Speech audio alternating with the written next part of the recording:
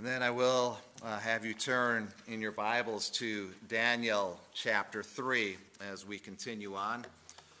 I'll keep looking over here for someone pointing at their watch as I go through this. We'll pick up at verse 19. And to set up where we are in this, it's been a couple weeks since we've talked about it, but Nebuchadnezzar in chapter 3 has set up this golden image. And that's in the first 7 verses. And then people came, and then when they heard the sounds, these noises, they were supposed to bow down to this golden image. Well, what happened is some jealous or perhaps racist, maybe. In verse 8, you say they maliciously accused the Jewish people. We're not sure if it was because they were Jewish or just jealous of Shadrach, Meshach, and Abednego, but they ratted them out. They told King Nebuchadnezzar that these three are not falling down before this altar before this image whenever they hear the noises, the sounds of all these horns. Well, Nebuchadnezzar, it seemed like he gave them a chance to make it all right. He asked them, do you bow down? And they didn't lie. They said, no, we don't. And it almost seemed like he was giving them an out. And they had a chance to come up with all kinds of excuses and maybe, just give a little fib, lie a little bit, or maybe we talked about a number of ways they could have bowed down but not really meant it. But what kind of witness does that leave to them? They absolutely refuse to bow down. In fact, in verse 18, it said, let it be known that we will not serve your gods or worship the golden image that you have set up. They just refuse to do it. They're acting in faith. They're not knowing if they're going to live or die, but we'll see what happens next. It's in Daniel chapter 3. I'll start reading from verse 19. Then Nebuchadnezzar was filled with fury, and the expression of his face was changed against Shadrach, Meshach, and Abednego. He ordered the furnace heated 7 times more than it usually heated. And he ordered some of the mighty men of his army to bind Shadrach, Meshach, and Abednego and to cast them into the burning fiery furnace. Then these men were bound in their cloaks, their tunics, their hats, and their other garments, and they were thrown into the burning fiery furnace. Because the king's order was urgent and the furnace overheated, the flame of the fire killed those men who took up Shadrach, Meshach, and Abednego. And these 3 men, Shadrach, Meshach, and Abednego, fell bound into the burning fiery furnace. Then King Nebuchadnezzar was astonished and rose up in haste. He declared to his counselors, "Did we not cast 3 men bound into the fire?" They answered and said to the king, "True, O king." He answered and said, "But I see 4 men unbound, walking in the midst of the fire, and they are not hurt, and the appearance of the 4th is like a son of the gods." Then Nebuchadnezzar came near to the door of the burning fiery furnace. He declared, "Shadrach, Meshach, and Abednego, servants of the Most High God, come out and come here." Then Shadrach, Meshach, and Abednego came out from the fire, and the satraps, the prefects, the governors, and the king's counselors gathered together and saw that the fire had not had any power over the bodies of those men. The hair of their heads was not singed, their cloaks were not harmed, and no smell of fire had come upon them. Nebuchadnezzar answered and said, "Blessed be the God of Shadrach, Meshach, and Abednego, who has sent his angel and delivered his servants who trusted in him and set aside the king's command and yielded up their bodies rather than serve and worship any god except their own God. Therefore, I make a decree.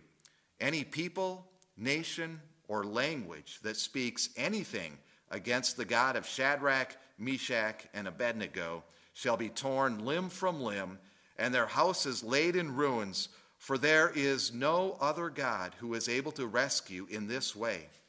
Then the king promoted Shadrach, Meshach, and Abednego in the province of Babylon. The word of the Lord.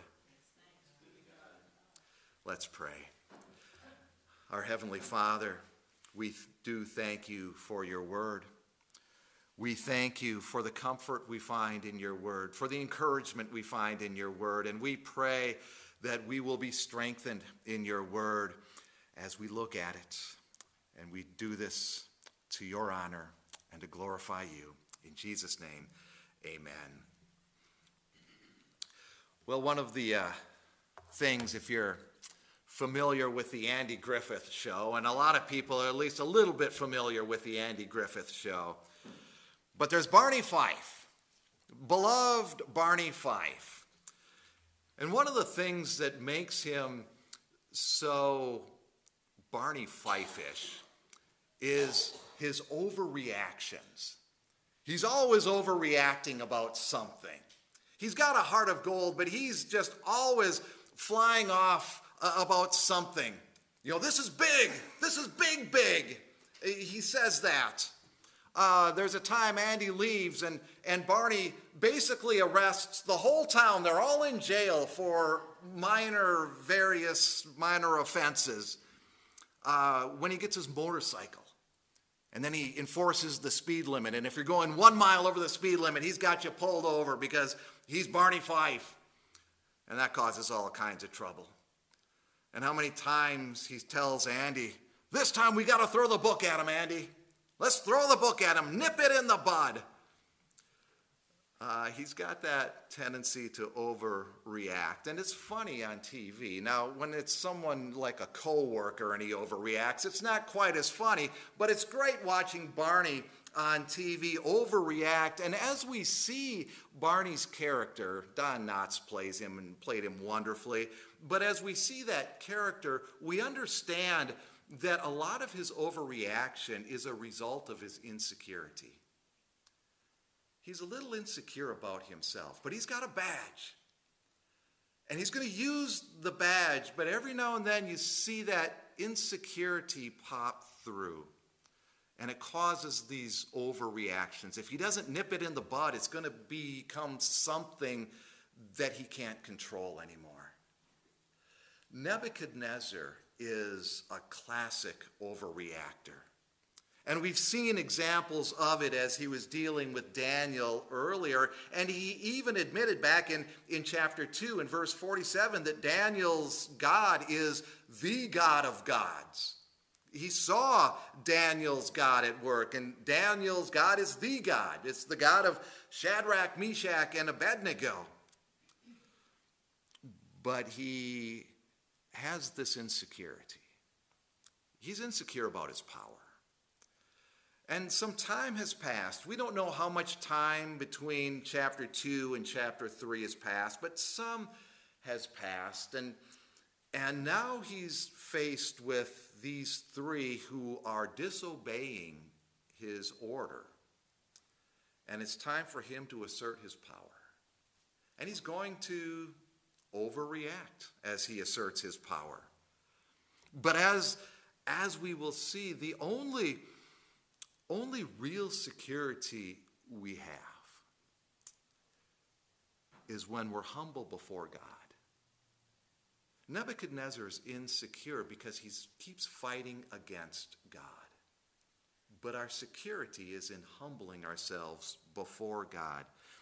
And whether we live or die, our security is in God, now and into eternity. But Nebuchadnezzar doesn't know this yet. He said a couple of good things, but he's still fighting. And we see that as these three say they are not going to bow down before this image. He's filled with fury in verse 19. And the expression of his face is changed against these three. And that change of face, that's what leads me to believe when he was talking with them earlier, he was kind of hoping they would get themselves out of it. They would tell a little fib or they would do something just to appease him and that he wouldn't have to have to throw them in the fire, but they tell him point blank they are not going to do this. And so now it's time to nip this in the bud. Now it's time to go after him. And his face is changed against them, and he orders that this furnace is heated 7 times more than it's usually heated. And now 7 times, whenever we come across that, we understand that in biblical language, 7 is a number of completion or fullness quite often. And so how we can take this is totality. He is going to stoke this fire as hot as a fire can possibly be stoked. This is going to be the hottest fire he can come up with. 7 times hotter than he certainly needs, but as hot as it can possibly get. He's really angry. You might ask, why, if it's going to kill a person at a certain degrees, why do you need it that much more higher? But that's just how Nebuchadnezzar overreacts. He's got this pomp and this pride, and he has spent a lot of time and a lot of money setting this whole image up. And when they told him they weren't going to bow down to this image, you kind of notice in verse 18, at the end of verse 18, that they won't worship this golden image that you have set up. They almost come right back at Nebuchadnezzar. You set this up. We're not going to bow down to it. So this has become personal to Nebuchadnezzar as well. And he is fiery angry, literally fiery angry here. And these men, they're bound, these 3 men, their cloaks, their tunics, their hats, their other garments, and there's a little question, what does all of that mean? Some say it's their festal clothing or their official clothing. He's throwing them in as that. Others saying they're putting everything on them to throw them in the fire and leave no trace behind. They are going to burn these guys and everything they own to ashes, and that's going to be it. Well, the king's order was urgent, and the furnace far overheated. And the flame of the fire kills actually some of those who are throwing in Shadrach, Meshach, and Abednego. There's this great urgency, and life doesn't mean a whole lot to Nebuchadnezzar, not outside of his own. So he's willing to risk their lives because there's this urgency. These people have disobeyed him. And when an egomaniac's power and authority is threatened, overreaction is usually what happens. You know, unfortunately, those times of overreaction come when someone knows that they're being threatened. And so it comes out violently. Time is of the essence for Nebuchadnezzar. Obviously, he's not yet experienced God's grace in his heart. He's said a couple of good things, but in his heart, he still doesn't know God. And often, when I'm at Powell, I will ask somebody to make me a time machine. I've asked this several times. Will someone just make me a time machine so that I can go back in time? And I don't want to go back in time to change anything. God's got this plan, and I'm not, who would I be to mess that up? But I would love to go back and see facial expressions at times. And this is one of those times. I'd love to see the reaction of Nebuchadnezzar. Look at his face as this is playing out. Because really, there's only one way this can end. And for Nebuchadnezzar, he's watching this. He saw the people throwing these guys in the fire. He saw them get burned up. And so what's going to happen next is inevitable. These guys are going to poof, and all of their clothes are going to go up, and it's going to be this spectacular fire, and he's going to win. But that's not what happens. In verse 24, he's astonished. That's what is happening. And he rises up in haste. And he asks his counselors, weren't there 3? We threw 3 of them in the fire, right? And they said, yes, there were 3. But now there's 4. And they're walking around and they're unbound. And I can understand, it says he rose in haste. I can understand his haste in wanting to get an answer here. You can almost hear him saying, look, I was really angry and I ordered this, but there was only 3, right? And yes, but now we have 4. And they're walking around and they're not hurt. And the appearance of this 4th one is really wacky. And we don't really know who this 4th one is. It doesn't really say, and there's different ideas out there. Now, Nebuchadnezzar, in verse 28, calls him an angel. But we're not going to spend much time on trying to figure out who that 4th person is, who's like the son of the gods. But just this idea of these 3 men who've been thrown into the fire, and they're walking around, completely unharmed. They're unbound. They've got this freedom. And just the imagery of them walking. It doesn't say they were huddled in a corner and they had a asbestos blanket over them, and this 4th angel had a shield and like Batman or something, fighting off the fire. No, they're walking around. Free, completely unharmed. Isaiah, in Isaiah 43, he writes, when you pass through the waters, I will be with you, and through the rivers, they shall not overwhelm you. When you walk through fire, you shall not be burned, and the flame shall not consume you. For I am the Lord your God, the Holy One of Israel, your Savior. And sometimes when we read verses like that, when you walk through fire, you shall not be burned, we just kind of, somewhere in the back of our mind, almost say, well, that's dramatic language that God is using. It's something that he could do, but we see it's reality here. He really is doing this. They're walking around and they're not at all burned.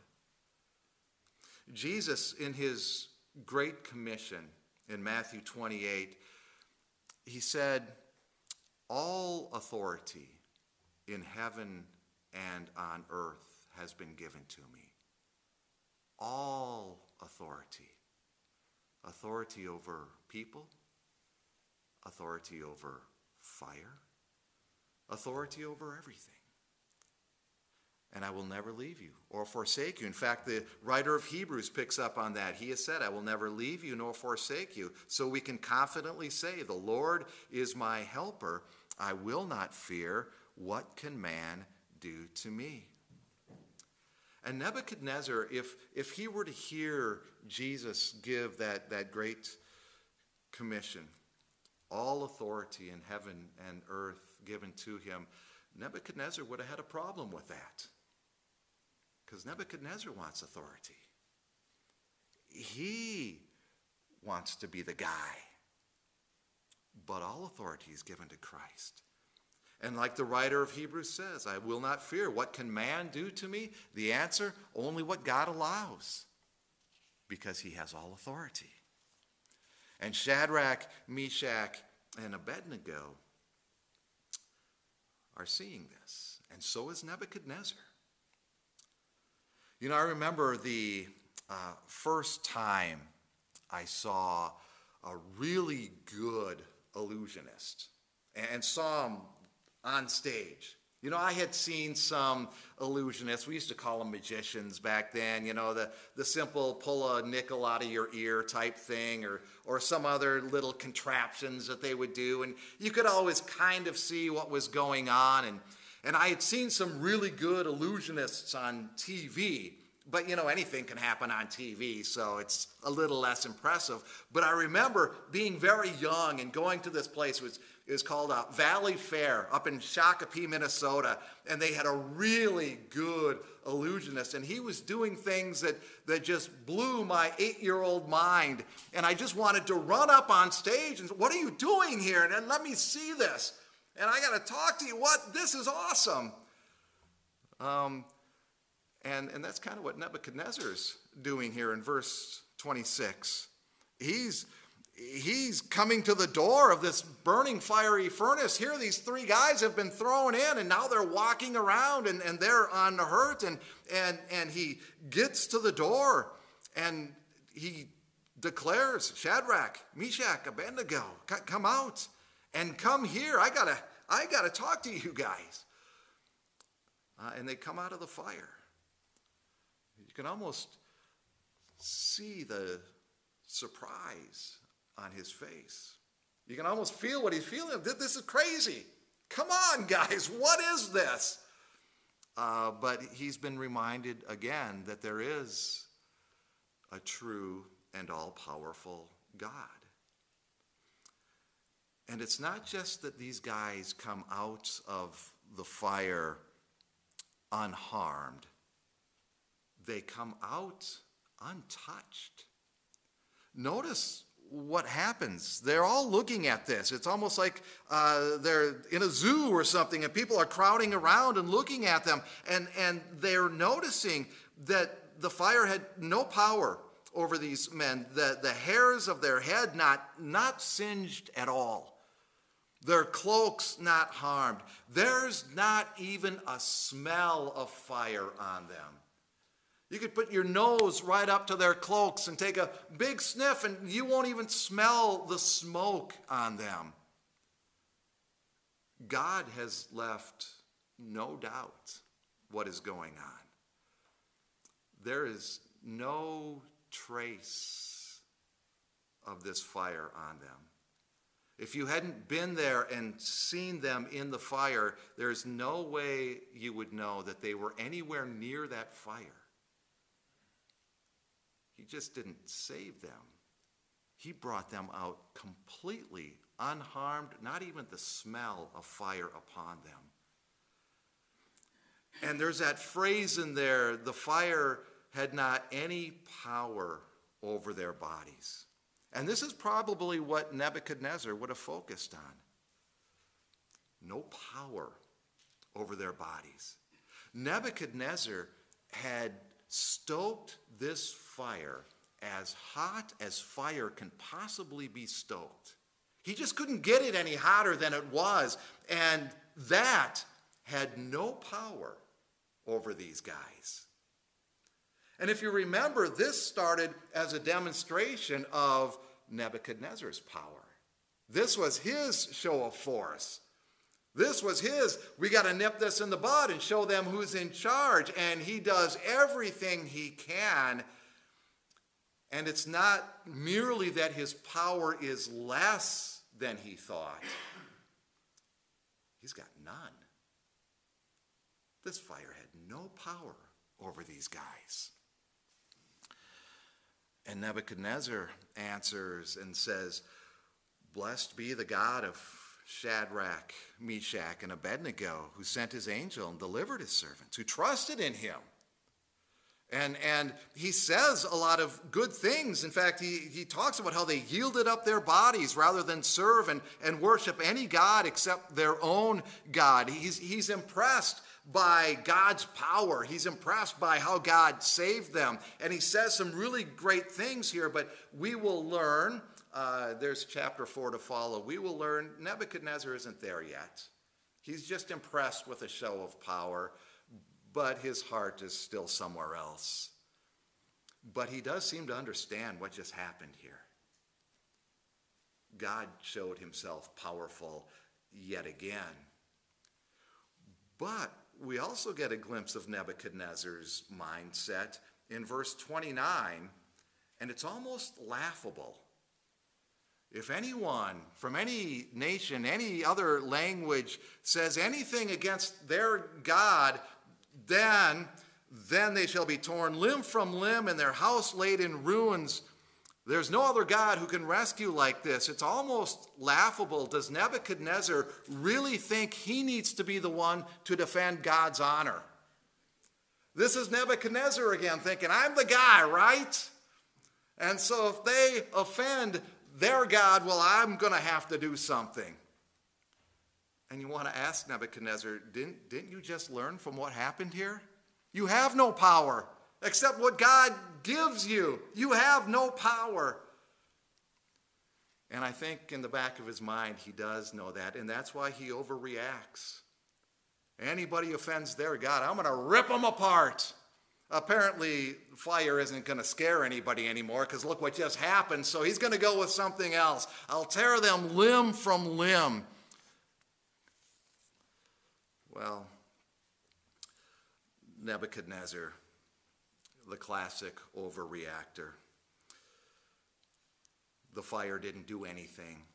As hot as that fire was, couldn't do anything. And when we look at Scripture and notice the use of fire, it's used a lot, actually. Sometimes there's the refining fire, the purifying fire. There's the fire of judgment. There's fire as trial.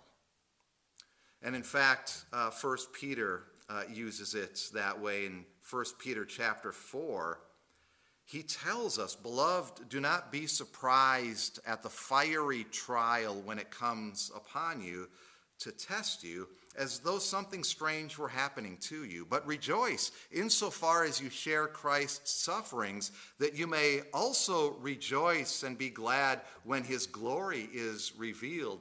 And Peter is basically telling us there's fiery trials out there. But I don't want to focus on the fiery trial. Because to me, what we see in this is God's ability to save and how he saves. Because we all have something on us, our sin. And we have an accuser whose power is limited, by the way. God determines what happens. But we have an accuser who, much like Barney Fife, wants to throw the book at us. And he wants to get us jumpy and worried about the fire ahead. Remind us of our sin and the fire that sin deserves. But this is a story about God's ability to save and to save completely. And when God tells us that he removes our sin from us as far as the east is from the west, we can take great comfort in that because that's how he saves completely. Christ takes away all of our sin. And because of his righteousness that is our righteousness, when we stand before God in Christ, we stand before him without even a whiff of sin on us. Because he has removed it completely. And the accuser has no power over us anymore. Our real security is when we stand humbly with God, because he is the one who has the power to forgive us completely, and we can walk freely in his love. Let's pray. Our gracious Heavenly Father, we do thank you for these great words of encouragement, that you save completely, that you remove all of our sin from us, not a hint of it when we stand in Christ. Lord, we thank you that you are powerful and that you love us. May we walk in your power and your love. In Jesus' name, amen. And then I'll have you stand.